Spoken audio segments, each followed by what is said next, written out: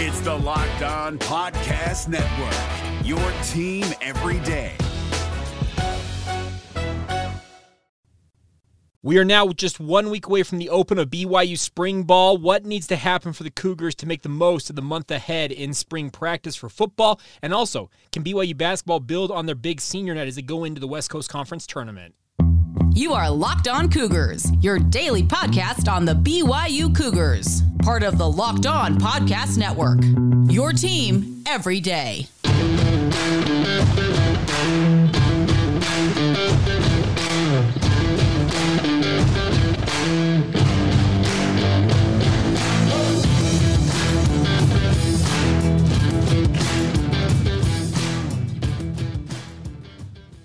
What is up, everybody? I'm Jake Hatch, your host here on Locked On Cougars, your resident BYU insider. Thank you for making Locked On Cougars your first listen of the day. Always appreciate you guys checking out the show. The goal here, simply stated, is to make you guys the smartest BYU fans in the room. The way we do that is being the only daily podcast focused on all things BYU. All right, let's dive right in on today's show. A week from today, BYU will be taking to the practice fields at the student-athlete building or inside the indoor practice facility, weather pending, obviously, as BYU football will begin its month-plus-long spring football period.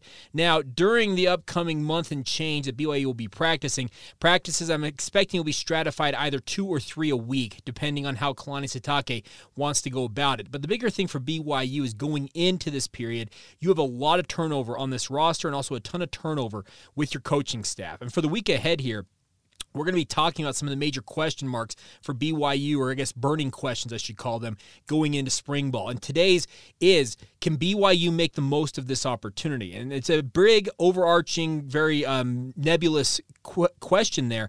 But what I mean by that is, when you have a new defensive coaching staff, by and large, you only had one holdover from that side of the football in Gennaro Guilford. You have Jay Hill coming in, trying to implement his new defense. He's got his new coaches working underneath him. They'll have to work out the kinks between them and also get on the same page with their players. The other thing about this is on the offensive side of the football, even with the continuity in the coaching staff, you've had a turnover in terms of the top dogs on the roster offensively. New quarterback, new running back, offensive line in flux, wide receivers in flux. There are a lot of questions about this BYU football team as they now get ready to join the Big 12 Conference. I think the bigger thing for BYU to focus on in the month ahead, and I guess for all of us, media and fans alike, as we continue to kind of digest all of this, obviously be as many practices, if not all of them, as humanly possible during the upcoming spring period. But the bigger thing is for us to understand that this is a process for BYU.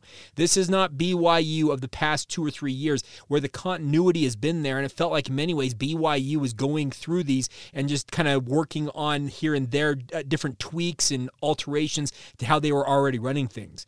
That's what happens when you have a ton of continuity on the coaching staff like Kalani Sitake had over the past 5 years, roughly. And the bigger thing now for BYU is now that with mass turnover, both roster-wise and coaching staff-wise, how is that going to play out? I don't think you're going to see the finished product, nor should you expect to see the finished product as BYU comes out of spring ball in mid-April. If they come out and say that, you know what, mission accomplished, we have everything implemented, I will be absolutely floored, because guess what? A, they're lying, and B, they're just not going to say that. That's the bigger thing about this, is BYU is now going about things, I think, in a very new way, because Jay Hill, any of you who have watched Weber State over the past couple of years know that Jay operates in a unique way. How will he obviously try to implement that now is where he doesn't have the full control. He's not the head coach any longer, but he's the associate head coach as well as defensive coordinator. He's going to have a lot of say and a lot of pull with this BYU football program. But for each one of these players on this roster, it's a huge opportunity to go out and show yourself. I've talked about this in the past on the podcast. This spring ball period with this new staff, especially on defense, a lot of these guys who may have had opportunities in the past, maybe flubbed on them or did not make the best impression when they felt like they had their opportunity to do so. This is a new lease on life. And that's the opportunity for each one of these players to go out and reestablish themselves and prove to this new coaching staff, especially on defense, that they're capable of contributing and able to get on the field and be a big part of this BYU defense. But like I said, this is going to be a process, folks. I am expecting we'll probably get to watch, as we typically do as a media corps, 20 to 30 minutes of the days we're allowed to go down to practice. I will obviously be in communication with the people I know on the inside who are able to keep their eyes on practices all spring period long, and of course be able to share that information with you as it comes available. But the bigger thing is understand that this is going to be very much a work in progress for the Cougars as they go through this spring period. I think they will have a lot of stuff implemented. I'm sure the base alignment on defense, their kind of overall philosophy, how they're going to do things. But when you don't have some of your top dogs, and so far the tally is you're not going to have Aiden Robbins. He announced he had wrist surgery and will miss spring ball, so you expect to have him back for training camp. So he will not actually be running drills for BYU's offense. And then on defense, your top two linebackers in theory, and both Max Tooley and Ben Bywater, both had shoulder surgery, and both of them are slated to miss spring ball. And they're probably just the tip of the iceberg in terms of guys sitting out, because the winter period is a lot of guys have off-season surgeries. They've been dealing with something maybe throughout the season, and they say, you know what, we can just make it through to the end of the season, then we'll have that surgery then. They heal up this time of year, and then they hit it strong in the summer going into training camp, getting themselves ready. It would not surprise me to see a number of the more established guys. I can think of some different guys that even if they aren't necessarily coming off an off-season surgery, just simply due to the fact of wear and tear on their bodies, I'm talking more about the offense here, there might get a little bit lighter workload this spring. Defensively, though, anybody who's available, you can almost guarantee they are going to be on the field, because they've got to get in there and prove themselves to this coaching staff. You really only get one time, it feels like, to make an impression on each one of these coaches, and when they're the new guys on campus and will make the determinations of who's making playing time, you deciding that you can't go on any individual day for whatever the reason is, if you're capable of going, you've got to get out there as a BYU defensive player. So it's going to be a very interesting spring ball period. I can't wait. We're going to talk more about quarterbacks later on this week. We'll talk about the running back position as well. We've got plenty to discuss. On the defensive side of the ball, what do we expect from some of the established guys coming back? Because like I said, you're not going to have Ben Bywater or Max Tooley out there actually running drills, but that gives an opportunity to a number of linebackers in that BYU linebacking core to get an opportunity to step up and show what they're capable of doing. The other question about the linebackers, just a little bit of a teaser ahead, is that how many linebackers do they really have on the roster that they feel like they can rely on? Suddenly, and in some ways, I'm actually very questionable on BYU's linebacking core just in terms of the overall depth, because it feels like they have shed a bunch of guys via transfer, graduation, onto the NFL, all that type of stuff, while at the same time, the replacements, the guys they have brought in recent seasons, just have failed to impress. So this is, like I said, all of these different topics I've kind of laid out here in this first little part of the podcast is that there's a huge question marks looming over this BYU football program, but that is an opportunity at the same time. Like I said, the mass turnover here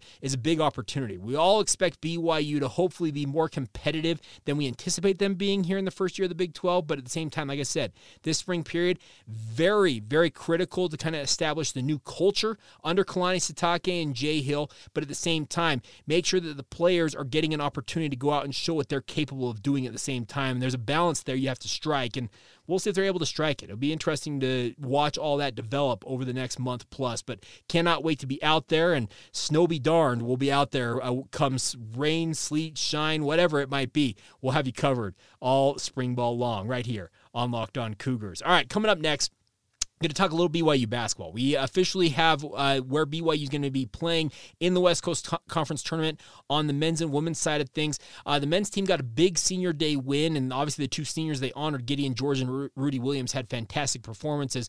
What does it portend for BYU as they head to Vegas this weekend? We'll dig into that in just a moment. Today's show is brought to you in part by our friends over at Built Bar. And of course, many of you out there have heard me talk about Built Bars for years. Our good friend, true Aggie fan Dan, who loves to listen to the podcast, even though he's a Utah State Aggie, he didn't believe that I actually like Built Bars. And you can think I'm a shill here for these, but I absolutely love Built Bars. I have them in my pantry every single day. I'm pulling out one pretty much every day. I'm eating one. I absolutely love them. The best part about Built Bars, well, for starters, they're covered in 100% real chocolate. That is a great starter right there. The best part is the different flavors they have. All of them are 100% tasty, but more importantly, the macros on these things are absolutely incredible. Between 130 and 160 calories, 4 to 6 grams of sugar depending on the bar. That's an tiny number no matter what, and a whopping 17 to 18 grams of protein, depending on which bar you happen to be snacking on. That's what I love about Built Bars. And the best part is you used to have to be able to go on. You used to have to go online to place your order for your Built Bars and wait for them to be shipped to you. But now your local Smith's and Sam's Club have them available to you guys. You can stop into your local Smith's today, pick up a 4-bar pack, or if you want them in bulk, go to Sam's Club. They've got 13-bar packs available now at Sam's Club. And a little birdie also told me that Costco may or may not have them as well. So stop in or pick them up there. Or if you don't mind waiting, you can go to Built.com. While you're there, use the promo code LOCKEDON15. That's LOCKEDON15 for 15% off your order. That's the only online. You can't do that in store. But nonetheless, enjoy the best tasting protein bars and do it with our friends at Built Bar. It's Kubota Orange Day. Shop the year's best selection of Kubota tractors, zero-turn mowers, and utility vehicles, including the #1 selling compact tractor in the USA. And now through June 30, get 0% APR for 84 months or up to $3,300 off select compact tractors. See the details at KubotaOrangeDays.com. Your family, your land, and your livestock deserve equipment they can count on. So find your local dealer today. That's KubotaOrangeDays.com. Thanks again for making Locked On Cougars your first listen of the day, my friends. Make sure you check out our brand new podcast, Locked On College Basketball. Of course, March is nearly here. Everything you know about college hoops in one place. Hear from big-name experts, insiders, coaches, and players alike. That's Locked On College Basketball, available on YouTube and wherever you get your podcasts. All right, let's talk a little BYU basketball. Obviously, a big win for BYU on Saturday night. They take down a USF, and honestly, I expected this to be a much more competitive game than it was. BYU just kind of raced out and enjoyed a very, very nice senior night, and that is obviously something you want to celebrate because BYU gets an 87-61 win over the Dons, and via a number of different tiebreakers, they actually tied with the conference record with both Pacific and USF.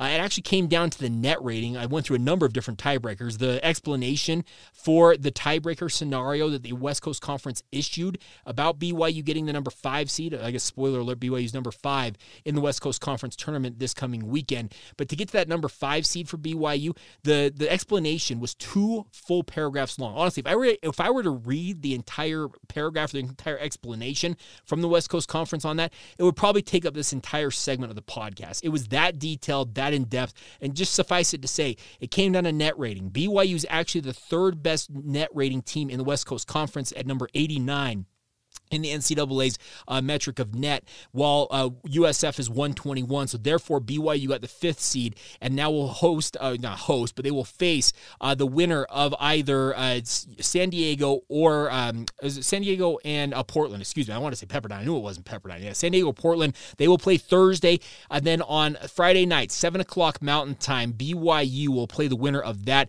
If BYU wins that game, they'll advance to face LMU in the quarterfinals, and then if they were to advance at that point, they'd make it to the semifinals of Monday night, where they would face off against number 1 seed St. Mary's. And should you win that, in theory, you set up a 3rd game against Gonzaga in the West Coast Conference Championship. It's a long gauntlet here for BYU. You have to win 4 games in 5 days if BYU wants to punch their ticket to the West Coast Conference tournament, to the NCAA men's basketball tournament. But the bigger thing I think for BYU right now is take the momentum you got from this game. They've lost 7 of 9 coming into this game against USF. Some absolute heartbreakers, of course, against Gonzaga and St. Mary's, the way you lost those. And BYU, funny enough, is 1-6 in their quad 1 wins this season. And I think all 6 of them have been just tight losses. Some of them 1-point losses, etc. And that's the thing for BYU to take hope in, if you want the positive here for BYU going into this tournament, is that they hopefully can capitalize on being as close as they were in a number of these contests and roll through this. The bigger thing for BYU, I feel like, and this is where I've got my question marks about BYU's opportunity to make a run here in the West Coast Conference tournament, is do they have the legs and the depth to hang with the top dogs in the conference?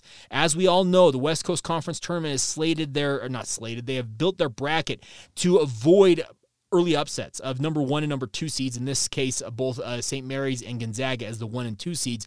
They are going to get I think it's a double or triple bye into the semifinals here, whereas BYU, you have to play in the second round, the quarterfinals, semifinals, and then also have to win the finals on a Tuesday night to punch your ticket. It is going to be very tough. Does BYU have the legs and the depth to get through that? And that is my massive, massive question that I'm not 100% certain of with regards to BYU. Am I confident in saying they can make that run? I don't even know what to expect from this BYU basketball team. I said this, I think, just about a week ago this time. Actually, it might have been the Tuesday edition last week. I said that this BYU basketball team has become a chore to watch because just when you want to buy hope or kind of buy stock in the Cougars, they go out and just flame out on you. That's the difficulty of this BYU men's basketball team. I am confident in saying I think they can make a run to the semifinals here. I think they are very capable of beating Portland or they can win it in the first round. They can beat San Diego or Portland in the first. That'd be the second round. Then in the matchup against LMU, if you can handle your business there, you punch your ticket to the semifinals. That's where I think BYU flames out, though. I just think that the depth issues are going to catch up with them going up against a well-rested, or at least in theory, well-rested St. Mary's squad. St. Mary's been very tough for BYU to face off against. They're a very rugged, physical team, and at that point, BYU will have gone through 2 games, albeit having a day off on Sunday to rest a little bit ahead of the semifinals.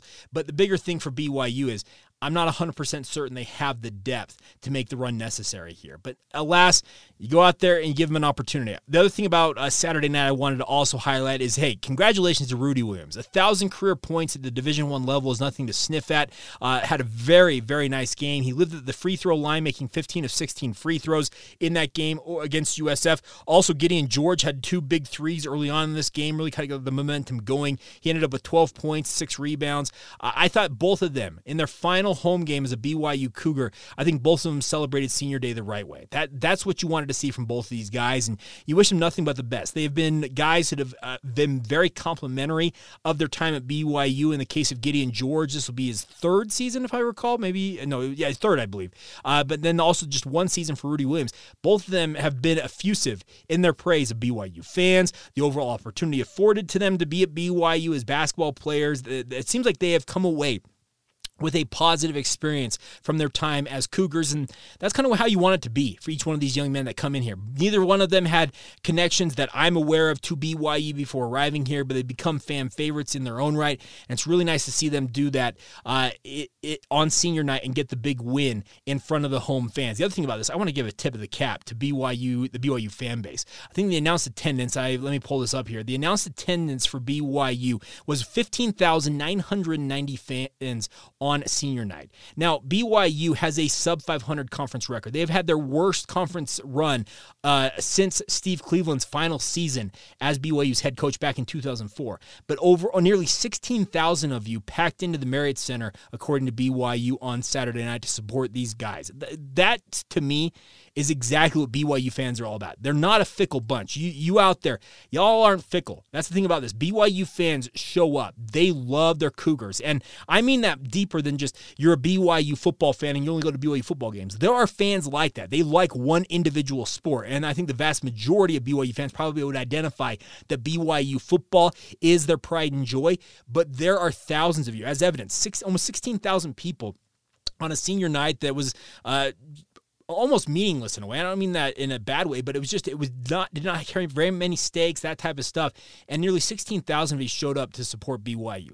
Cougar fans are a hearty bunch. You guys are the best. It was really cool to see that number of people. I was sad to have had to miss it. I actually was on pre-half and post-game coverage for an RSL broadcast on Saturday night, but I went back and watched the entirety of the game, and the crowd was into it. The Rock was into it. It screams to me once again that BYU, they are going to be very, very well represented and well supported in the Big 12, even as some of the early struggles I would think are going to come for BYU sports as members of the Big 12 Conference. But the one thing I think BYU can bank on as they go into that is that they will have BYU's fan base behind them no matter what. And that's what I absolutely love about it. And I'll look forward to this weekend. I'm sure there'll be some of you BYU fans hitting the road to Las Vegas. I'm not going to be down there this year. I was down there last year, but not making the trip this year, but still looking forward to seeing BYU basketball and see what they can do. Maybe they can make a magical run here. It'd be fun to see it, but I think that they will ultimately flame out in the semifinals, kind of my early take on that, but we'll have more for you guys as the week progresses leading up to Friday night when BYU returns to action. All right, coming up here in just a moment, we'll round out today's show with a look back at another game in BYU's football run as an independent, all 155 football games. We're talking about a big win over a Power 5 opponent. I think it's overlooked because just this Power 5 opponent was not a prominent player during BYU's independent run, but it's a Power 5 win all the same. We'll get to that, and we'll also get a couple other notes from the weekend that was in BYU sports here in just a couple of minutes. First off, a word on our friends over at BeWearables. BYU is a global fan base, as you all know. I just talked about how hard you guys out there in BYU Nation are, and many of you have lived in different countries, whether it's for work, LDS missions, that type of stuff. BeWearables.co, our good friends over there, has collected real signs from around the world that are just funny, and that's the best part about it. They've created them and turned them into shirts, and also able to print them on different things like hoodies, phone cases, tote bags, and more. The best part is they're trying to have some fun with life, and that's one thing about it. If you squint and tilt your head a little bit, you will discover that life is just really funny. Each BeWearables design is based on a real road sign from around the world that is oddly funny. I'm actually going to pull this real quick. I've got it right behind me here. Hang on. This one right here. It's from a. If you can see that on YouTube, it's actually from a factory in China, and it says take your hat off. And why would you take your hat off? Most of the time it's like keep your hard hats on in the factory, but nonetheless in China that's where it exists. The best part is BeWearables.co has those hilarious signs from travels all over the world: Iceland, Southeast Asia, Brazil, and more. And the best part is if you have a sign that you've probably seen or you have a copy of, they can do a custom design for you as well. They're all sold through Amazon. They're high quality t-shirts. They ship fast and for free. That's what I absolutely love about what Brad and his company over at BeWearables have done. So get over and check it out. You can go to BeWearables.co. That is BeWearables.co to browse through the collection of funny designs and order yours now. Life is funny. Wear it. That's BeWearables.co. Allstate wants to remind fans that mayhem is everywhere, especially during March. Your eyes are on the road, but the driver in front of you has both eyes on their bracket. Their sudden braking puts you in a 16-car pileup that's anything but sweet. And if you don't have the right auto insurance coverage, the cost to repair this is worse than a busted bracket. So switch to Allstate, save money, and get protected from mayhem like this. Based on coverage selected, subject to terms, conditions, and availability, savings vary. All right, before we go here on today's show, first off, thank you for making us your first listen right here on Locked On Cougars. You guys out there make this show go. But we got a couple of notes before we go on today's podcast. Congratulations to the BYU men's volleyball program. They were in Irvine, California over the weekend as the 8th-ranked team in the country. They went 5 sets on Saturday night to beat Concordia Irvine in a 3-2. It was 24-26, 26-24, 19-25, 31-29, 15-12 for BYU to get the win, getting BYU's conference record in MPSF played a 2-2 on the season. They are now 10-4 on the season, and this BYU men's volleyball team, it feels like it got some of their swagger back. That's the thing about this BYU men's volleyball program, how difficult the season they endured last season. They've paid the price. And the nice part is it looks like they're back to doing what they typically do, and that is being amongst the nation's elite. And we all know that men's basketball, it's a little more of an exclusive sport. There's not as many programs out there in the country, but BYU has a rich tradition in that sport, and it's fun to see them doing their thing. Now, on the downside, BYU baseball was swept in all 4 games against the Raging Cajuns in Louisiana over the weekend. They lost 4-3, 11-0, 2-1, and 11-10. They were very, very close in 3 of these matchups against the Raging Cajuns, but unable to get it done. They come back home, and crazily enough, folks, you have an opportunity if you want to go watch BYU baseball in person tomorrow afternoon.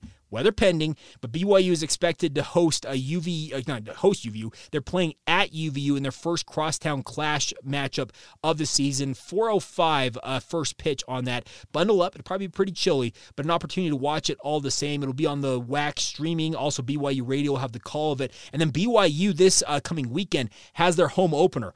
Omaha making the trek to BYU, and I'm hoping the weather holds out here because they'll also play Thursday, Friday, and Saturday in a 3-game set for the Cougars. So going to be an opportunity early on in the season, early March, home baseball for BYU. It's kind of a dicey proposition at times, and especially how this winter has gone for us here along the Wasatch Front. Could be some snow on the ground, but the nice part is BYU's filled with that artificial turf they installed. They actually can melt all the turf and actually melt all the snow. Not melt all the turf, melt all the snow, and then get out there on the field and hopefully have a good weekend ahead and hopefully have a good win tomorrow. I'm just prognosticating that going up against UVU over at Brent Brown Ballpark. All right, last thing before we go on today's show is our look back at BYU's 155 games as an independent football team stops in the middle of the 2013 season as Georgia Tech made the trek to BYU in the middle of October. Kind of a weird game. It was October 13th. It came to BYU, speaking of the Yellow Jackets, but Taysom Hill looked like absolute dynamite in this game, completing 19 of 27 passes, 244 yards, had one passing touchdown as well as one rushing touchdown. Jamal Williams ran for 86 yards, while Taysom Hill added 65 yards on the ground. And BYU actually won this game in the first half. If any of you recall this matchup, I was actually in the stadium when I was reading up on this. I was kind of brought back some of my memories. I remember this was an absolutely dominant first half for BYU against Georgia Tech. And I was reading up on some of the recaps.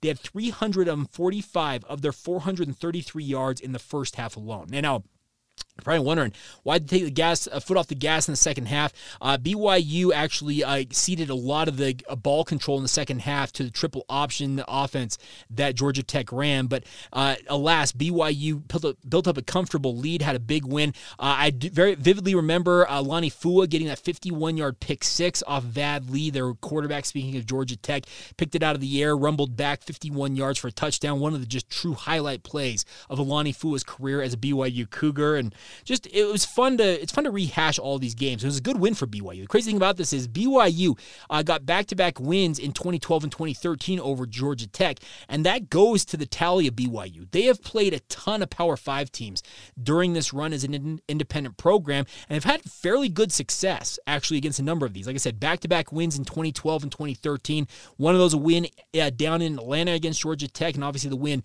in 2013 at home over the Yellow Jackets. Yeah, they are not a power player. They have not been the big dog in the ACC, nor do they look like they're going to be anytime soon, but it's still, BYU is told all the time, you can't compete with Power 5 programs. The Cougars are like, yes, stuff that. We can do exactly that. And that's what they did against Georgia Tech here.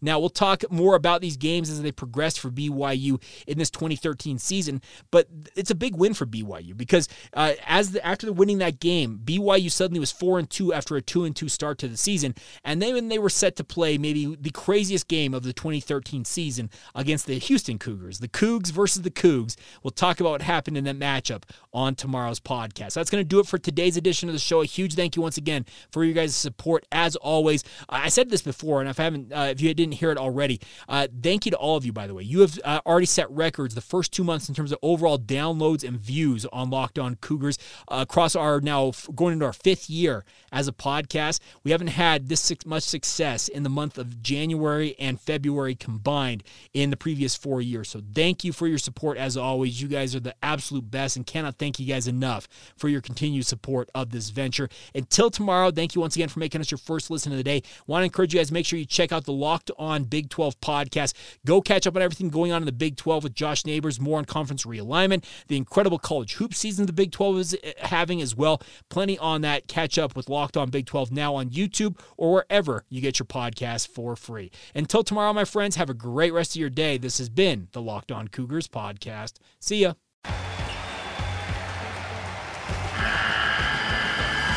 The NCAA tournament is almost here, and listening to Locked On College Basketball will give you the edge you need to dominate your bracket. So don't wait. Find Locked On College Basketball on YouTube or wherever you get your podcasts. Part of the Locked On Podcast Network. Your team every day.